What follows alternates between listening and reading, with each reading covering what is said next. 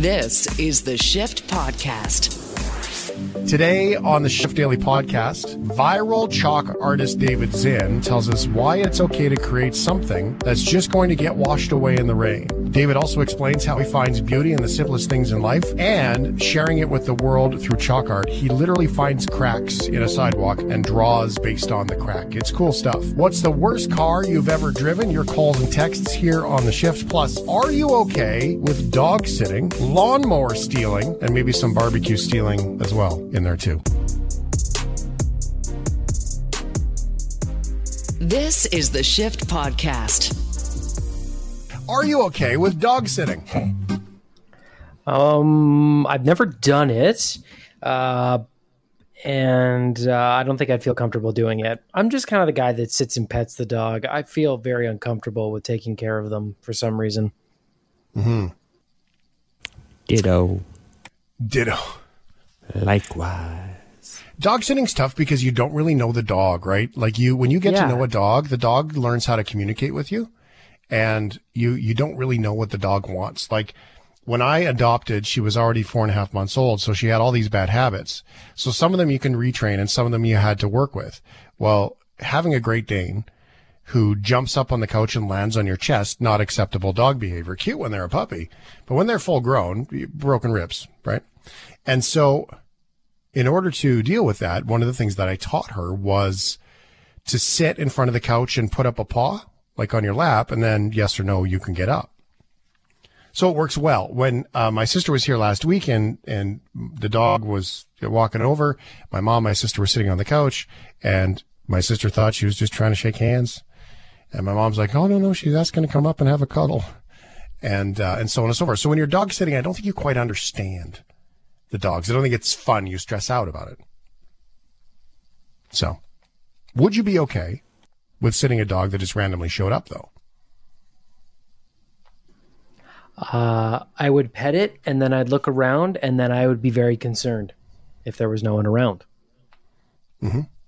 Yeah, it depends on the situation, I guess. Like, how did this random, like, where am I? What's going on? And what do you mean it just random? Is it at the front door? Mm-hmm. That'd be cool. Is it right there in the studio? Oh, studio dog would be great. Wouldn't it? Yeah. I'd scan the collar. Lots of them have QR codes on the collar now. You can just put your camera on the phone on it, and it'll tell you where the dog is from. So that's super handy. You don't have to use the chips so much anymore. What about if a dog just randomly showed up right in your bed? But, you do get some puppy snuggles. That happened to a Tennessee couple after the curious canine jumped into bed. How did the dog get in my house? We have 3 dogs, Jupiter, Hollis, and Zeppelin, and they bark at anything. A squirrel in the yard, a rabbit, a bird, they bark, and there was no noise. But as the pair checked out the dog, it seemed harmless. They think the back door must have been left open on accident. And it was through the power of social media that the pair was able to reunite Nala with their owner. This post on Facebook went viral, and sure enough, someone recognized Nala. We got a Facebook message saying, hey, that's my dog. I'll be there in a few minutes. What's your address? Johnson verified it was actually the woman's dog asking for photos as proof. And she sent me Christmas pictures and, all sorts of different photos with her dog. She found out Nala traveled almost 2 miles, and the adventure eventually ended when Nala wanted some company. As a matter of fact, I was still laying in the bed snuggling with Nala when her mom walked in the room. Oh, that's awkward. Awkward. Mom's here. Ooh, there's some puppy jealousy going on. That was from Fox 17. If it wasn't for the Facebook post, Julie and Jimmy said they would have had another dog as part of their family. Oh, they would have kept Nala. That's nice. Yeah, that's nice. Well done. Can we just acknowledge Julie and Jimmy as being like the perfect couple from New York? Who are you going to hang out with? Oh, like the name? Yeah, I'm going to hang out with Julie and Jimmy.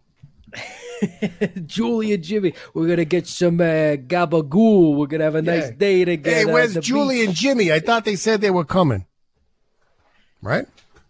Yeah. Everybody needs a Julie and Jimmy in their life. What was that, Bud? Sorry? Said they're playing stickball. Yeah, playing stickball. Watching the Yanks and the Mets. I love it. All right. Are you okay with mowing the lawn? Wait. Are we talking about mowing the lawn, or are we talking about mowing the lawn? We're talking about cutting the grass. Because mowing the lawn has a whole other different meaning. You mean there's a euphemism here? There is a euphemism. A euphemism. Well, I don't like doing chores, so no. What about you, Rye? Was it one of the chores when you were a kid? I used to hate it. My mom would basically, she would force me to do it because I just refused to. And then eventually, like, my parents would give in and do it. Although something changed, though. When I discovered that lawn mowing and beer is a match made in heaven. And then I actually felt rewarding because you would do like some kind of physical labor and then wash all that progress away with a nice cold beer. So I actually do kind of miss doing that as I live in an apartment. Well, you can come over here. I only have a small little lawn. It's like a poster stamp, and it's basically Harlow's toilet. But you're more than welcome to come mow this lawn. If you have some beer. I recall having a poster stamp lawn when I was young at one place that I lived. And depending on your neighbor, sometimes you would get like a neighbor that would just mow their little part of the poster stamp. Mm-hmm. And then sometimes you would get like a nice neighbor, or you would be a nice neighbor and mow the whole poster stamp. Oh, yeah. I have to tell you about my old neighbors here. They were the best. They would not only mow their poster stamp and my poster stamp out in front of the townhouse. They would, if they were away and they had their friends taking care of their place, like they would travel. They were from Jamaica, so when they went away, they were gone for a couple weeks at a time. And he would tell his friends, by the way, when you come mow the lawn for me, please, and make sure the neighbors is done too. He would get his friends to do it. How's that for the perfect neighbor? Amazing. It's what it is. Some people really do love mowing the lawn, even when they're committing a crime. Okay, this guy's mowing his lawn. Well, Port Arthur police need help actually finding this man. They say he stole the homeowner's lawnmower and then used it to cut that person's grass. Police say Marcus Hubbard grabbed the push mower and cut the person's front and the backyard. So don't forget about the backyard. When officers got there, he ran away from the area while dragging the lawnmower with him. He eventually ditched it in an alley. Wow, that's kind. That's from KXAN News. Police believe he tried the mower first to make sure it worked. Then the mowing enthusiast is still on the loose, and police are asking for assistance in finding him. That's fascinating. My buddy Corey stole a barbecue once when we were in college. Yeah. And I was like, where did you steal a barbecue? He's like, I stole it. I'm like, where did you steal a barbecue from? Where? His neighbors. The house next door. There was no fence even in between. He just literally took it off their deck and put it on his deck and played stupid when they asked. Did he ever give it back? No, they said that no one's ever asked. He's like, they never came and asked. I'd give it back if they asked. Barbecue. Yeah. I know. That's a big investment. Come on. He's like suspect number one. Like, if well, the barbecue it's sitting goes right missing, there. It's like, oh, it might be the neighbor. But he got away with it. It's so stupid, though, that it might actually work. Like, it's so ridiculous. You might think, no, that's impossible. If it was a special Cadillac barbecue that nobody has, then it would be obvious. But if it was generic, then, you could have it. Well, I hope he at least mowed their postage stamp. No, he didn't even make them dinner, leave them some steaks like the other guy did, and make sure it worked. He took the propane tank, too. Like, it's crazy. Wow. He took the propane. Nobody ever asked. Oh, it's terrible. It's funny, though. Are you okay with potty breaks, bathroom breaks, when you gotta go? I'll be right back. That was me today. Very good.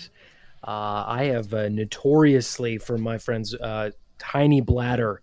So if there is a bathroom not near me, I am stressed. So road trips are my number one enemy for that reason sometimes. I am a fan of the bathroom break. Would just like to give a shout out to radio operators of generations past. Yes. The great Media Touch, it's called here. Just runs the commercials when I start them. in the past years ago, there were physical carts, and you had to hit play on each individual 15 one. Or 30 seconds. Yeah, you couldn't go to the bathroom, and it would be 4 hours of me sitting here hitting play on big plastic carts, just holding in the absurd amounts of coffee I drink before the shift. But thanks to automatic commercials, I just go. Well, I remember when we made the switch in radio from playing CDs and records to the automation, and you could actually go to the bathroom, because if you had a day if you had tacos last night, Peter Frampton was the only one that would save the day, because that's all you had to wait for. You couldn't. Most people will keep their dirty business in the bathroom private, of course, except for the fact that they're probably texting you while they're sitting there. But not one man. A Canadian lawmaker apologized after he was caught logging on to a closed parliamentary session from a toilet stall. Liberal Party member Shafkat Ali participated in a hybrid session of Parliament last Friday, joining with a Zoom-like feed visible only to other parliamentarians. But his virtual background was a bit of a stinker. I have to interrupt the honourable member. The honourable member for Fort McMurray called take on a point of order. Thank you, Madam Chair. I just was wondering if you could look at who's participating online. I believe that someone might be participating from in a washroom. The member from Brampton Centre. I can't see. I don't have access to the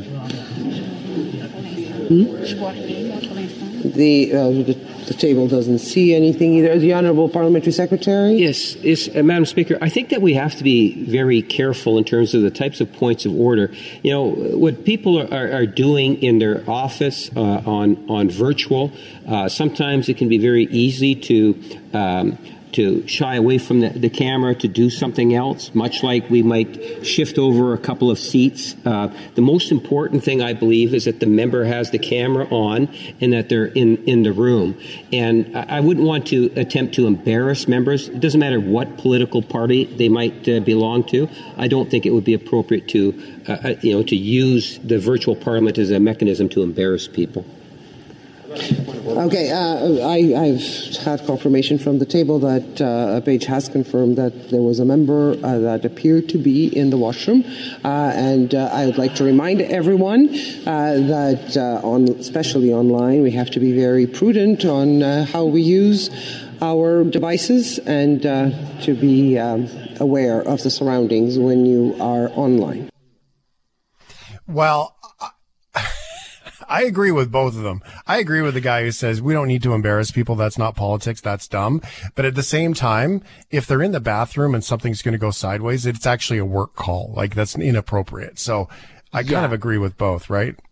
There's an argument to be both, but maybe the thing is though, if we were having the shift meeting right now, we're in a Zoom call throughout the show, mm-hmm. right? If one of you showed up and you looked like you were in a bathroom stall, I would make note of it, but I don't think I would make note of it while we were live on air talking. Send a text message or something, right? Like, hey, by the way, I can see. Maybe a bit more tasteful. Mr. Alley apologized, calling the incident from the toilet stall in the building's West Block. He was in the building, an unfortunate event that arose from a lapse in judgment. He said, I take this matter extremely seriously. Oh, wait, sorry, I've got to get the tone right. He said, I take this matter extremely seriously, and I promise not to repeat this error again, he said. Sorry. This marks another bathroom goof by the Liberals. In 2021, Will Amos was spotted naked on camera while changing after a run. He apologized, but then later admitted to urinating in a mug while attending a committee session. Hey, sometimes you got to go. When I was DJing in some places, there was no room. A beer bottle was all you had. According to The Guardian, he said he would seek assistance and did not run in last year's federal election. Why do you go to the bathroom, Brad? How much do MPs make? Is it 180 grand or something like that? It's a lot of money. It's a lot of money. It's a lot. All right. Nothing but the best running our country. That's what we got here.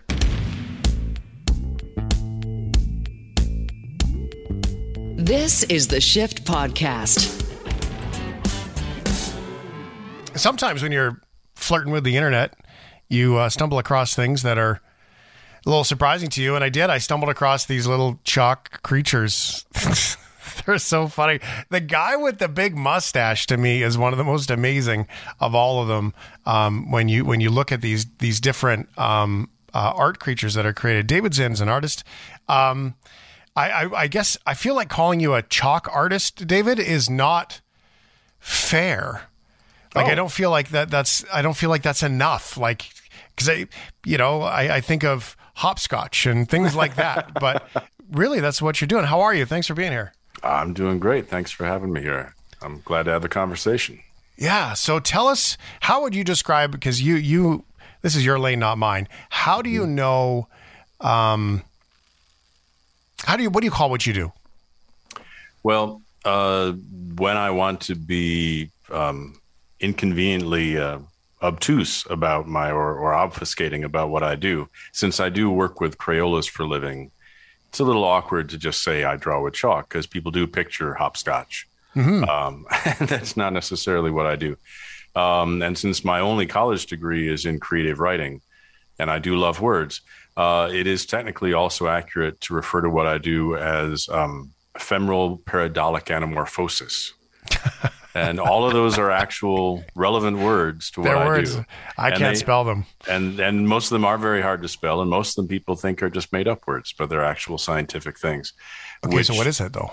Well, they do cover, the commonly used word is the ephemeral. And ephemeral art is a subcategory of art, but it isn't just chalk. There's actually a lot of people who work in a medium that is not just going to self-destruct, but it's intended to self-destruct. Mm-hmm. It's actually, temporary by design. Cake and you're okay with that? Oh, of course. Oh, wow. It is the weirdest thing for a lot of people to understand, because some people are very upset that these drawings wash away in the rain. But I've been reassured to talk to other people who do ephemeral art with other media, like people who make really elaborate cakes that look like shoes.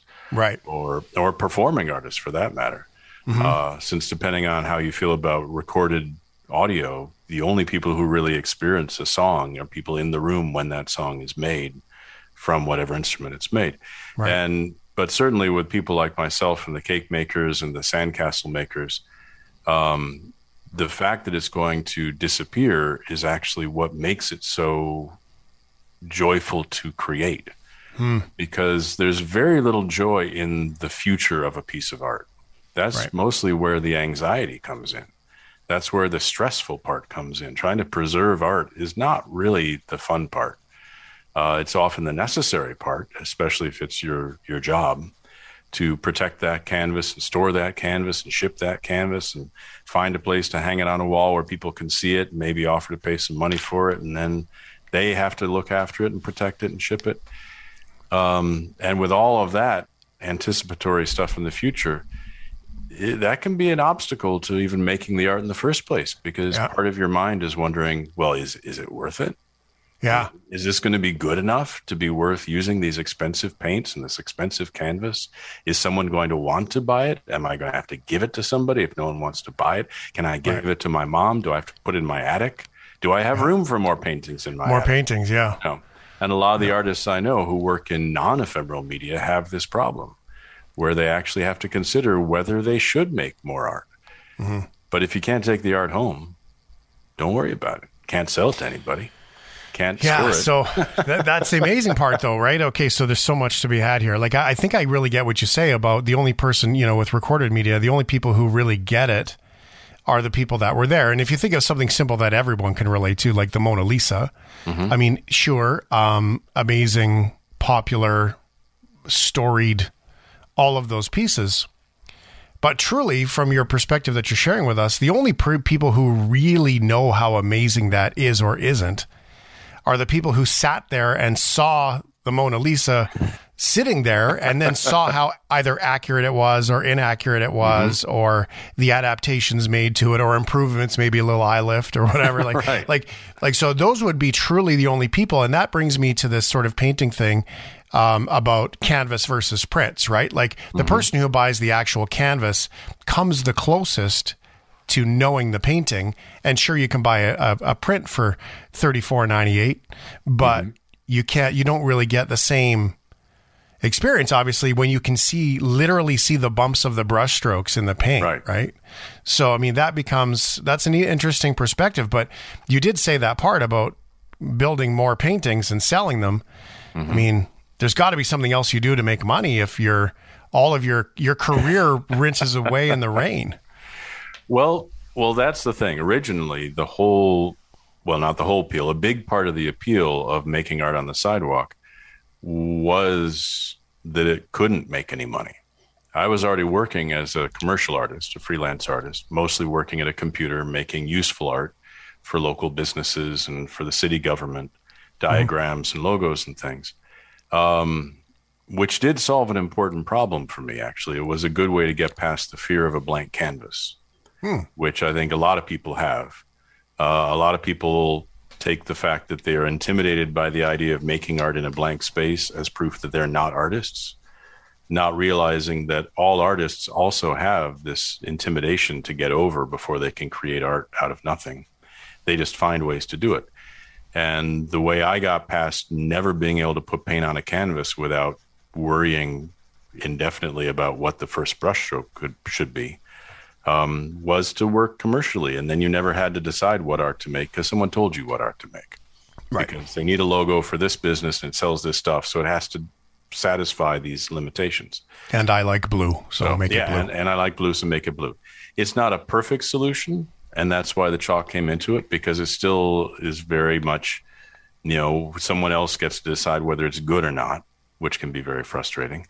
And it has to be done on a very rigorous, got to pay the rent schedule. Doing art on the sidewalk was originally an excuse to get away from the computer on a really nice day, but also for the joy of making art that didn't have to make anybody happy except myself. So it was the non-commercial aspect that worked. Well, I'm going to describe and try to paint the picture on the radio of what your art looks like. I think that most people have seen the kind of art that gets, the three-dimensional paintings or three-dimensional chalk work that people will do that looks like a giant car fell in a hole and all those things that many artists will do. Yours is a little different, though. Yours is inspired quite situationally, which I got a kick out of when you said a fear of a blank canvas, yet here you are for your creative outlet, not using a blank canvas because you find a little tuft of grass and then paint a mouse around it. And now he's got a mustache paint. I'm saying paint, chalk, right? So you don't have a blank canvas and yet you still have a blank canvas, right? I guess it brings in the question of what is a canvas, which to me is kind of fascinating. Well, I think you've hit upon it exactly, that though I didn't know this was going to happen, the fact that the sidewalk is really far from being blank because of all the weeds and the scratches and the specks, cracks, that you still have. Like when I was doing commercial work, there were limitations. You can't draw just anything on a square of sidewalk. You have to work with what you've got in front of you, which is actually really inspirational because you stare at it for a while and you actually get the idea of what to draw based on what's in front of you. Yeah. And it's fascinating. So little chalk characters. Yeah. And I'll try to describe, because I'm gonna steal this one from the internet, by the way, the mustache guy, and just post it on I'll link to it on our Facebook, and so everyone can see, like the manhole cover cookie guy.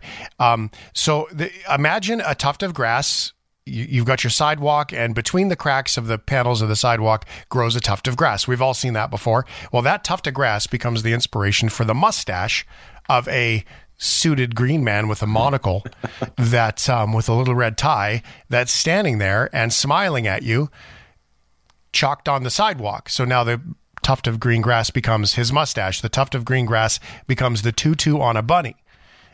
So the other one is the manhole cover, which is, you've turned a manhole cover into look like a cookie, which is fascinating. And then painted a little dude around there that's about to take a big bite out of the manhole cover. The perspective work is amazing. I should acknowledge that because that's so cool. So that's really what you're creating. So tell me about these characters, because you do have some reoccurring characters that you tend to gravitate to, like the little alien guy with the bulbous eyeballs. Like, he's a little cutie. You could really make. I guess my question is that are these characters that are alive in your life, or that they're part of maybe writing a book one day, or are they? Because while you have the T-Rex that's made out of a rock, you do have this little alien guy who comes up again and again, right? You've kind of got the yeah. Sluggo like was one of the first characters I drew on the sidewalk very early on. He was almost the last character that I drew on the sidewalk because he started out as a drawing of a human child that went very, very badly. I'd only been doing this for a few weeks or a few months, and I was just starting to really see the potential in looking at the stains and the cracks and then drawing what wants to be there. So I was really confident about how well that works. And the stains and the cracks in front of my house that day looked like they wanted to be a drawing of a human child dancing the jitterbug who had a sort of eggplant shaped head. That's just the shape of the stain. It was just a weird sort of egg shaped aubergine shape. And I thought, no, okay, it's the sidewalk. It doesn't matter. That's why I'm doing this, because I'm just going to draw what wants to be drawn. So I tried to draw this child with this eggplant shaped head.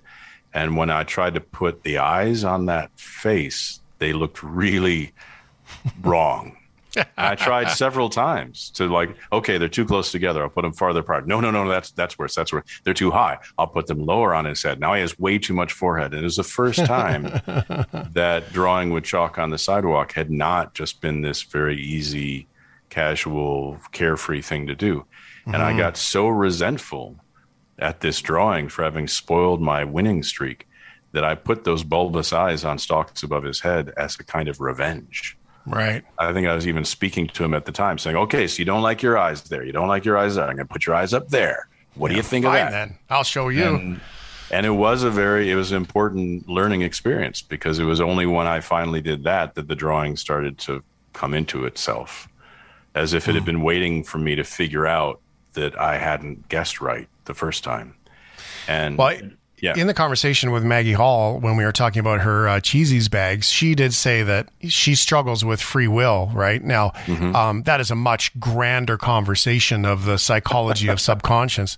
But in all fairness, there is this sort of channeling thing that most people in all careers can attest to. And it's not only, I think people who aren't in the arts don't realize that they're doing it, but we all do it in some fashion. Maybe it's a minor hockey coach, or maybe it's a guy who paints chalk on a sidewalk, or a guy who plays the guitar and just kind of noodles away. We all have this ability to tap into something where we don't really decide what it is. It just sort of comes out of us. And some people it's scribble doodles and whatever. But you said that. You said, how you realized that these were drawings that were waiting to be made, and it wasn't really up to you to decide what that looked like. Is that kind of how it happens, where you have to sit down and you have to let go of the control part and say, my name's David Zinn. I'm a great artist. I'm going to show you. I'll do this here. And you have to be humble, right? And sort of surrender yourself to that experience and just kind of let it come. And I heard what's his name? It's, the Hollywood Medium. He had a fantastic line in his TV show, Taylor. He had said, it's kind of like every time he connects in his world of clairvoyancy, he said, it's kind of like jumping out of an airplane with no parachute and hoping that this channeling is going to open a parachute for me. And that one stuck to me. He's a really smart man, regardless of the clairvoyancy part. If people subscribe to that belief system, that doesn't matter. But he's a very, very smart man. And that line, I think we all do that. We all do that differently, and we all do it in our own way. And that's what I took away when you said that. These drawings that are waiting for me. And then it's not really up to you. You just kind of add the color. I agree completely. I think especially with any creative medium that does require some technical, and luckily chalk is about as low on the ladder of technical skill as you're going to get. I don't know, man. One of the things I like about it. You're making it work. It's like a dull pencil, a sharp pencil. Like there's a lot of skill going on. The simpler the tools, the more comfortable I am. I don't have to wash any brushes when I'm done. I don't have to sharpen anything. Anyway, that makes sense. But I think you're right. There is intuition involved. Not only with art, but certainly with any creative process. And I would say the creative process is something we're using far more on a daily basis than we really realize. That we are not robots. We don't take in information and then make a logical reason, decision based on those facts. There's all kinds of other stuff that comes weighing in. And you can even see it in human development, that We talk about artists being this tiny subset of humanity, these weird people that do these weird things. And yet in the meantime, how do we tell our history? Through an actual reporting of objective facts? No, through stories. We always absorb everything around us through some degree of creative interpretation. It may be what makes us human, is this degree of intuition and sort of massaging the reality to make it work for us. We always absorb everything around us through some degree of creative interpretation. It may be what makes us human, is this degree of intuition and sort of massaging the reality to make it work for us. Oh, massaging reality, boy, that sticks, doesn't it? Like we do it every day anyway. Right. We're doing it all the time.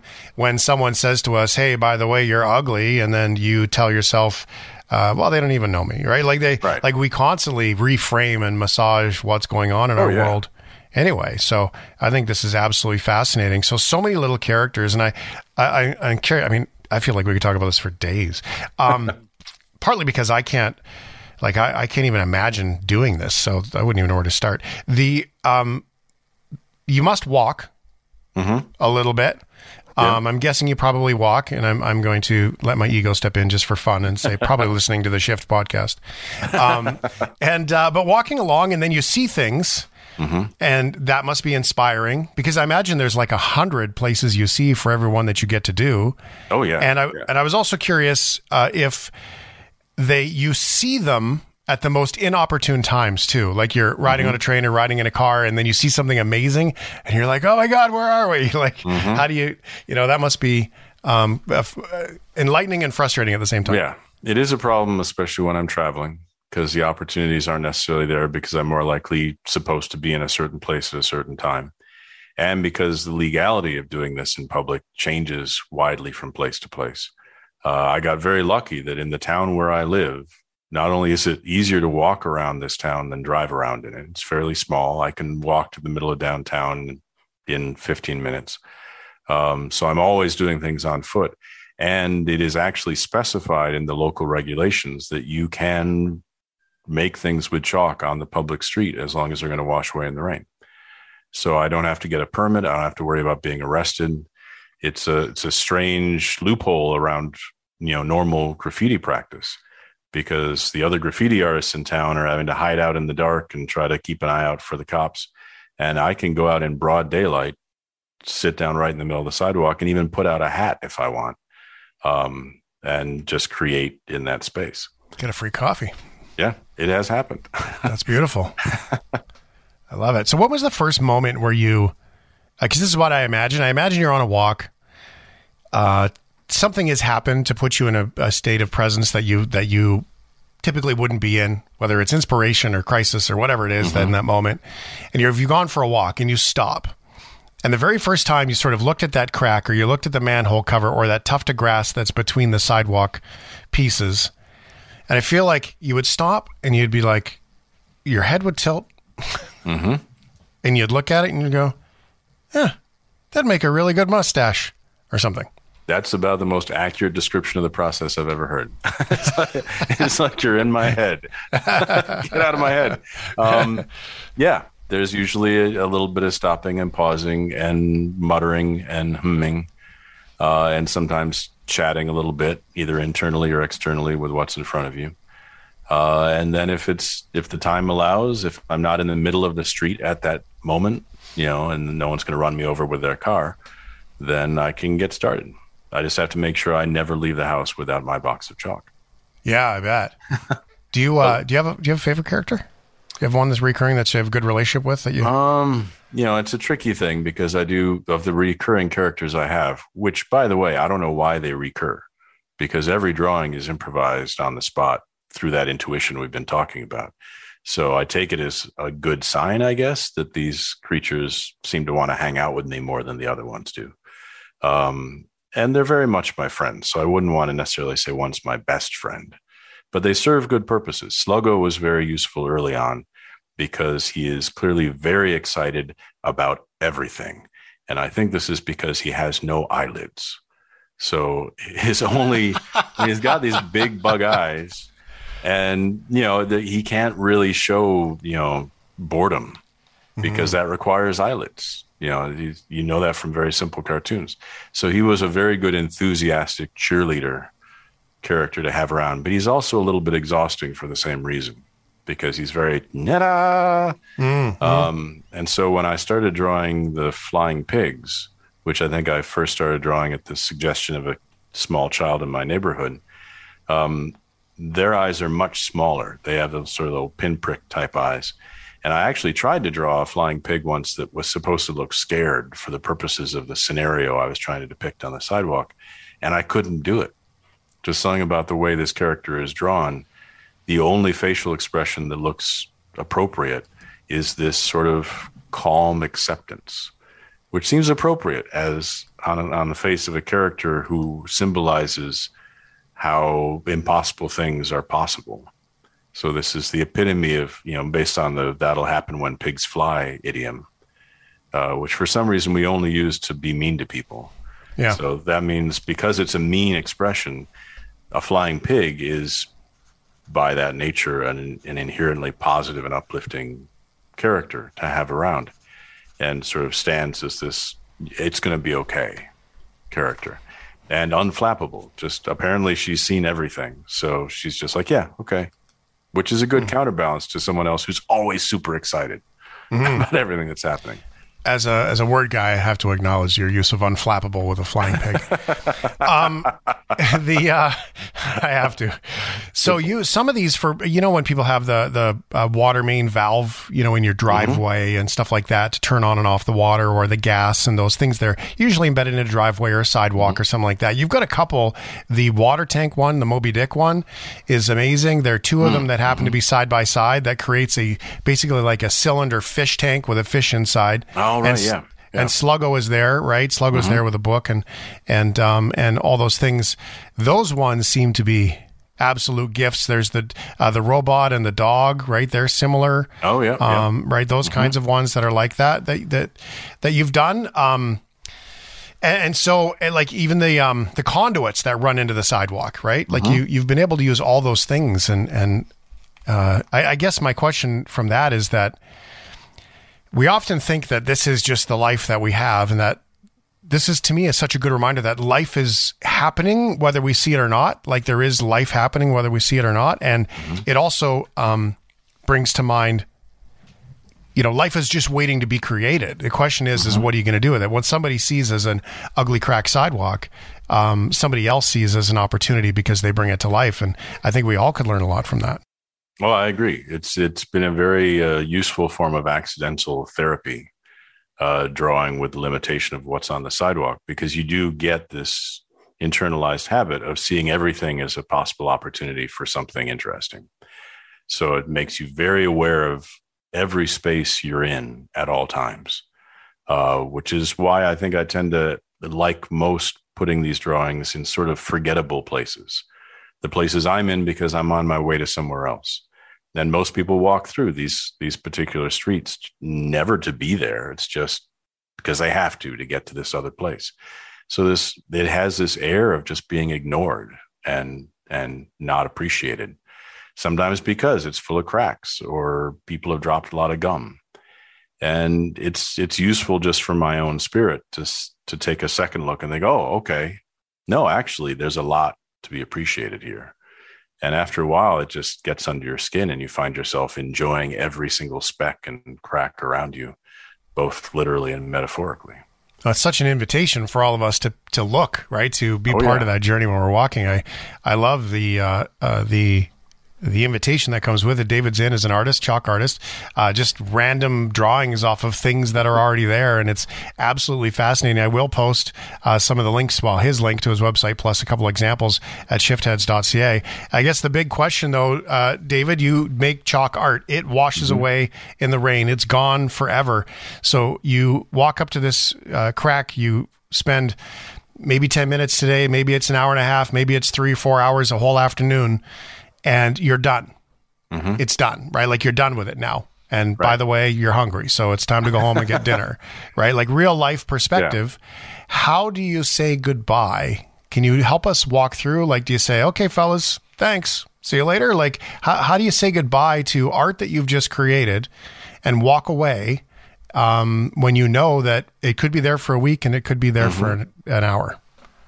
Well, again, you have an uncanny understanding already in your description of how this works. That the time it takes to draw one creature, it's usually about a couple of hours, but only some of that is drawing. Some of it is, talking to the ground beforehand, or just thinking about, or changing your mind and realizing it wants to be something else, having conversations with strangers, taking photographs, because that's the thing which actually becomes the way to make this a job, is selling the photographs rather than the originals, which feels like cheating, but it works. And then having a point at the very end just to essentially, as you say goodbye, or at least end this conversation.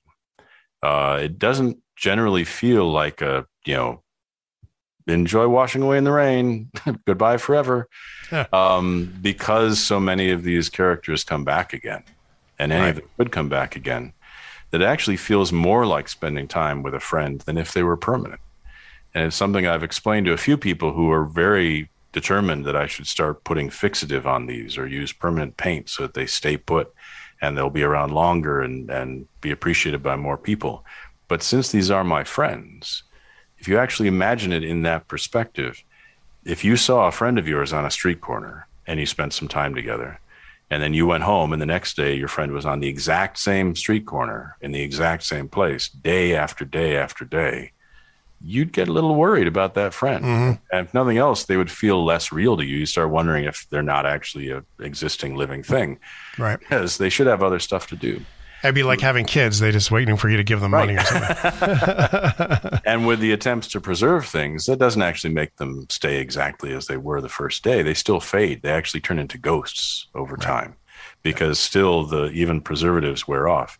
So it actually feels much better to be able to spend time making this thing, enjoying the experience of having this creative moment, and then say a sort of see you later, and knowing you'll probably see Sluggo on another street corner later on. And that's what a friend would do.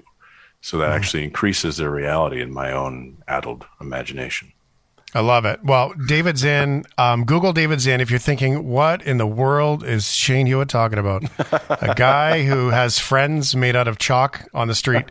That's okay. You just joined us. That's fine. You need to Google David Zinn or go to shiftheads.ca and get the links. I will post them there. I promise you this. You will go, no way. Or, wow. It's fascinating. David, thank you for being so generous with your time and sharing your story here. I'd love to keep in touch and hear more about what you get up to. We'll be happy to share the word if you have a picture of something new you do and you just want to let anybody know. I know this community of shift heads will love to hear it and love to see it, so we'll happily share it for you. I was very happy to talk. You seem to have a real understanding of this stuff. Well, thank you very much. I appreciate that. I do not have an understanding, but it seems like I did okay. But in the spirit of, like you said about friends, I will not say goodbye. I will say until next time. Thank you very much. All right. Thanks. This is the Shift Podcast.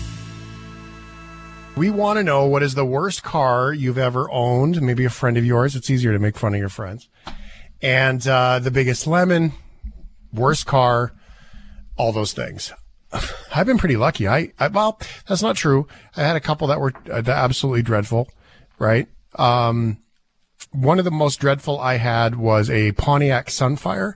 It was probably like a 93, maybe a 94. It was eggplant purple. And it was it was a great little car. And I should clarify, the master cylinder and the clutch and like all kinds of trouble all the time. Like it's a brand new car getting it towed to the dealership. And I hated that. And so I bought another one. I bought it might have been a 94. I bought a 96 or something like that. So looks like I did the buy model year.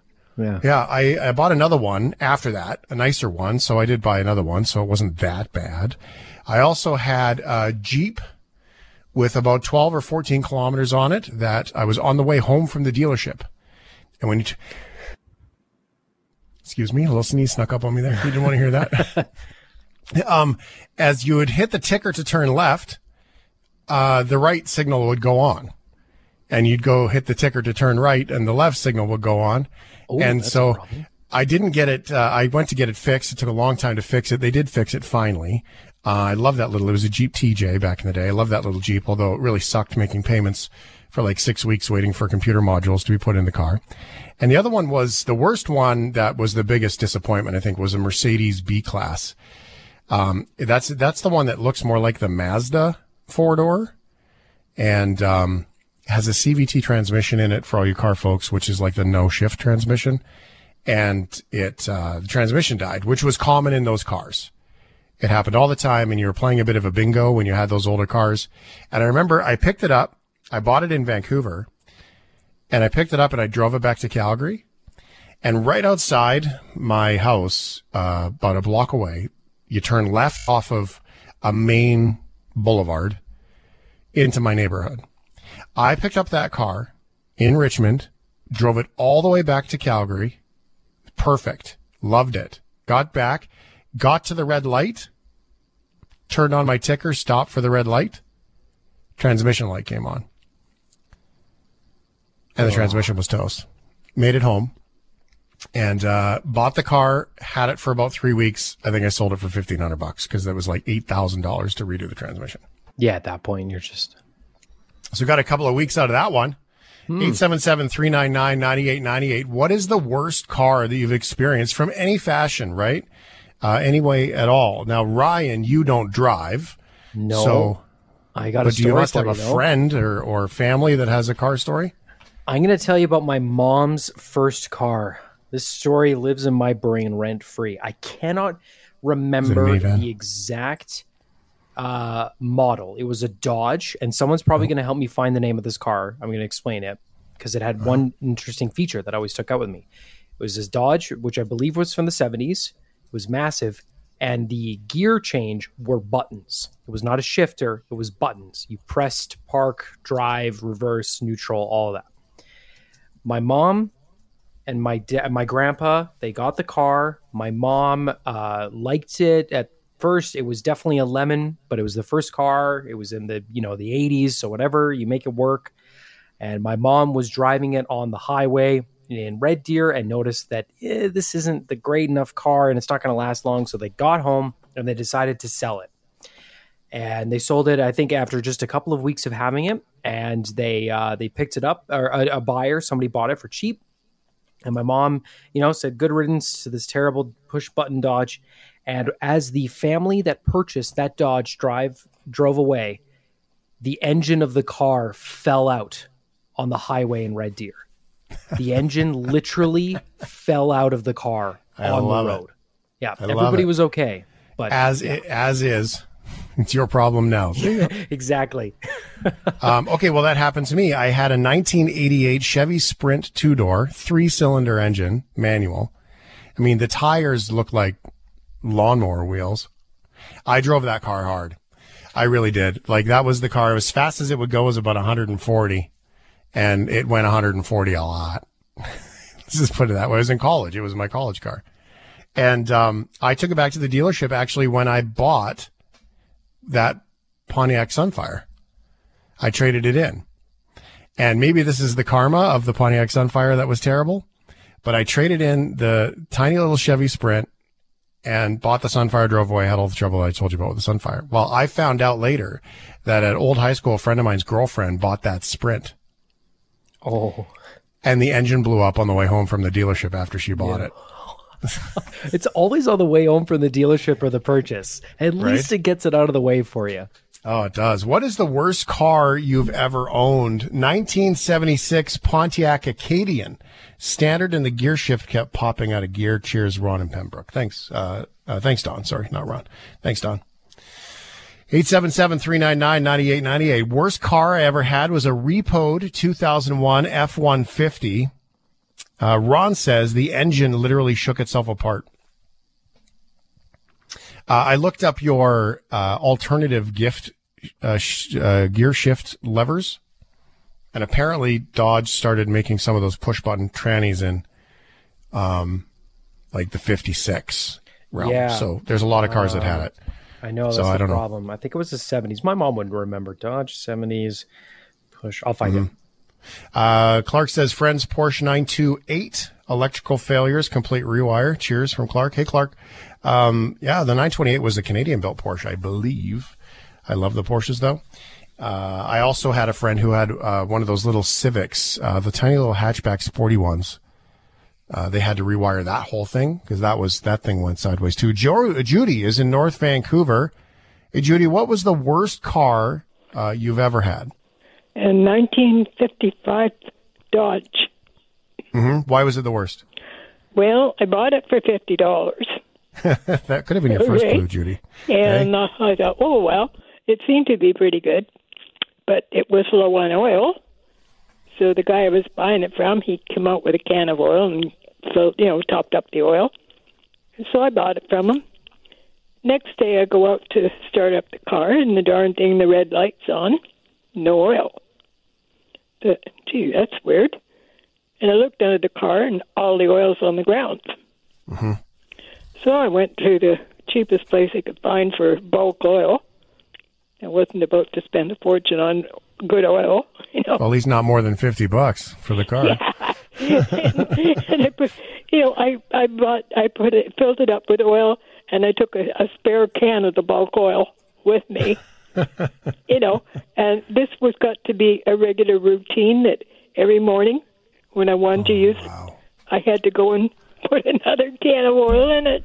Oh, that's crazy. I love it. Yeah. I love the fact that it's a can of oil, too, back in the day, because I remember those cans of oil before they became plastic bottles. Yeah, I know. But it that's was so a pain good. in the neck, and I thought, well, I can't do much else because I couldn't afford much more at the time. Oh, it's so amazing. So how long did you have it for? I think I had it for about 6 months. Wow, it's a long time. And finally it just got to be a bit much, so I said, oh, geez. So I took it into the auto wreckers. They gave me $25 for it. Oh, that's a pretty good deal. Worked out, hey? Beautiful. Thanks so much, Judy. Appreciate the phone call, dear. Okay. Bye. Bye-bye. Judy's in North Vancouver. What is the worst car you've ever owned? Hi, Michelle from Poco. Port Coquitlam in BC. My friend Trisha had a horrific poo brown colored Corolla that had a Celine Dion cassette stuck in the radio, so we could only listen to that and not the radio. Oh, wow. That is torture. I hope it was a good album at least. Oh, there was more. Turn signals were wonky, and she had to quickly jiggly up down when turning. She had to quickly jiggle up down when turning the car. It shook very violently when it was driving. Kelly. Thanks, Kelly. You want to take my car? I hate Celine Dion. Lose my mind. Oh, that's fun. Hey, man, we all have different reasons why cars are terrible. BK, you've had a few cars, and you worked around cars and with the dealerships and stuff. Are there any nasty old cars from the Kelly clan? Well, I've only ever physically owned 2 cars myself. The Volkswagen, not the Volvo, was... Oh, the Volvo, yeah. Yeah. I worked for Volvo, but I did not. I drove a Volkswagen. Volkswagen was fine. Volkswagen, I drove the heck out of... I got it with 30,000 kilometers on it and only had it for about 5 years and gave it away, sold it with about 300,000 on it. So, yeah, I really drove it. And never had an issue with it. The other car that I owned was a Pontiac Sunfire 2002. Nice. Yeah, I had several issues with that one. Alternator, brakes needed replaced, all kinds of things. But the biggest issue, and this is sort of vanity related, was it somehow was able to get dented like you wouldn't believe. Like I would just take it over to the Fairview Mall, park in the parking lot, go into the mall and come out, and there'd be scratches and dents all over the side. And I'm like, how does this car do that? And you'd park like, you'd make a point to park nowhere near any car, and like at the end of the parking lot and be like, okay, just going to leave this here and it's going to be safe over here. And you'd somehow come out and there'd be like a big, huge scratch along the door. And it would just be like, how is this car attracting so much damage? Mm-hmm. I remember the Fairview Mall. That's the one with the Zares there in St. Catharines. Yeah. I worked there. That's the one. Oh, did you work there too? That's the one I remember when I first moved. That was my first time I moved to Southern Ontario. I lived in Sudbury before, and I had lived in Brockville before that. But I remember moving back to St. Catharines, and I was in the parking lot, and I was just married at the time, and my wife had stepped. We were walking through the parking lot, and we just moved from Alberta, and she was just going to walk across the parking lot. And I said, oh, you can't do that here. And she's like, what do you mean? I said, oh, they don't stop. It was like from Buddy the Elf when he gets to New York and he's like, watch out for the yellow ones. They don't stop. That's what it's like in the parking lot of that Zehrs at Fairview Mall in St. Catharines. She's like, what do you mean they don't stop? I said, it's the weirdest thing. If you're walking across, they're not going to stop. They'll run you down. But the exact same person will hold open the door for you and ask how your day is walking into the store. It's the weirdest courtesy ever. Yeah, they used to actually refer to that parking lot as the mild demolition derby. Oh, really? Yeah. It was wild. It really was. Anyway, back to cars. What's the worst car you've ever owned? Roy, new texter. Hey, Roy, thanks for the text. 1989 Ford Ranger. Absolutely horrible. Cracked head, replaced rad, had 5 antifreeze leaks in different areas. Now, Roy has made me think of, I had a 2018 Chevy Sprint. I bought that because it had Apple CarPlay. It was a cute little car. It was good on gas. I mean, that thing was terrible. It was everything went wrong with that car. I replaced coolant stuff 3 or 4 times. There was all kinds of fuel sensors and pumps that went. The whole, what's the OnStar system went? And I called OnStar and I said, I need you to help me fix this. And the guy said, well, have you restarted your car? I'm like, of course I restarted my car. And he's like, well, that's all I can do for you. You have to buy a new one. And I got it for cost because I complained so much. Yeah, but it was a car that was 3 years old. It was out of warranty because of mileage. It was 3 years old and I had to pay. They gave it to me for cost plus labor and, $700 and some for a new OnStar because the Bluetooth was connected to the OnStar. So I had this brand new car that I couldn't even use Bluetooth on because the module died. And it was a module and I was paying for the internet. Like I was using the internet hotspot in it. So I was actually a paying customer and I had to pay on a 3-year-old car $1,000 or so by the time it was done, just so I could have Bluetooth back. Oh, and the heated seats went after 2 years in that car as well. They had to replace the heated seat modules. What is the worst car you've ever had? All used vehicles that I've had. Ford Escape. Front suffered cracked. Oh boy, typo. Front suffrage cracked after 8 days. Don't know what that means. Ford Taurus wagon. Tranny went after 15 days. Ford Focus. Edge and Blue after 10 weeks. Fought tooth and nail, the dealer from day one, for the last one. No more Fords for me. Fords are pretty great today. Boy, oh boy, those F-150s are sure fancy. Shane, stop buying GM products. LOL. I like GM products. It just seems to be the cars I have bad luck with. Mercedes I've had bad luck with too. The Mercedes is always something electrical, some sensor thing. I remember once with the Sunfire, the dash module burnt out. So the speedometer, nothing worked. So when I had to drive it to the dealership to get that fixed, it was kind of guesswork as if how fast I was going. It was like, yeah, all right, I'll just gauge myself with the rest of traffic. Hopefully everything's going okay here. A friend of mine had an old Camaro. It was like an old 70s Camaro that was like that. It was like bumblebee yellow. And so good luck trying to drive at like anywhere without getting in trouble because you were just guessing, right? And it was so bright and it was that loud old sports car. Hey, Shift Show of Lemon Vehicles. It was a Ford Mustang that a boyfriend had got for me as a surprise. Late 80s or very early 90s, automatic, yellow with black molding on it. Not anything that I would have selected for myself. It broke down twice in a week with electrical and mechanical problems. I had it for less than a month and returned it to the dealership from London. Well, that's very scary because we just bought a car from Mel. So these were terrible stories, scaring me a little bit. I believe Ryan's mom's car was a Dodge Rambler, ? Was it Dodge Rambler, Ryan? Do you remember? What are you talking about? Maybe. That sounds kind of familiar. Okay. Yeah. I was just assuming it was a minivan with a train CD in it. Yeah. Yes. Yeah. Definitely could. Well, not at that point, thankfully. Yeah? No, you're all good there by that point? No, I was not even a thought at that point, even a molecule. Oh, there you go. Hi, guys. I had a 2-door Chevelle 67 convertible. Never got to drive it because it had so many engine problems. It had rust in the back. It was the early 80s. Had to get rid of it. I did get it for cheap, though, Genevieve. Well, Tesla has had a rough few months when it comes to this. Owners may need to go through another recall, just so you know. We have a recall alert to pass along to you this noon. Tesla is recalling about 130,000 vehicles because of an issue with the touch screen display. The automaker says an overheating issue could cause the display to malfunction. It affects 2021 and 2022 models. Tesla will provide a software update. Now that's from CBS, and this is a look at the massive Tesla recall from 4 months ago from NBC. Tonight, Tesla recalling tens of thousands of cars for safety issues. U.S. regulators posting that the electric car maker's rolling stop function in full self-driving mode may cause cars to run stop signs at up to 5.6 miles per hour.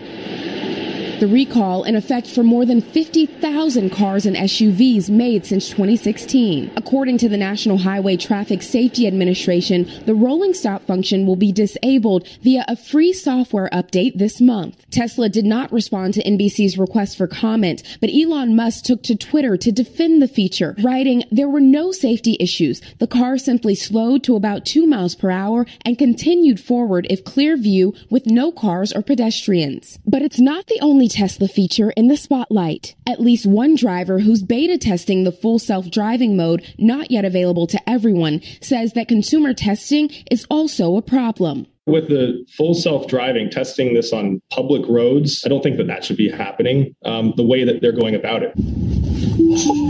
Obviously, I had to take over. Taylor Ogan posted this now viral video showing his drive through a neighborhood in Boston. During the 1-minute clip, the Tesla veers into the wrong lane of traffic. Oh, no.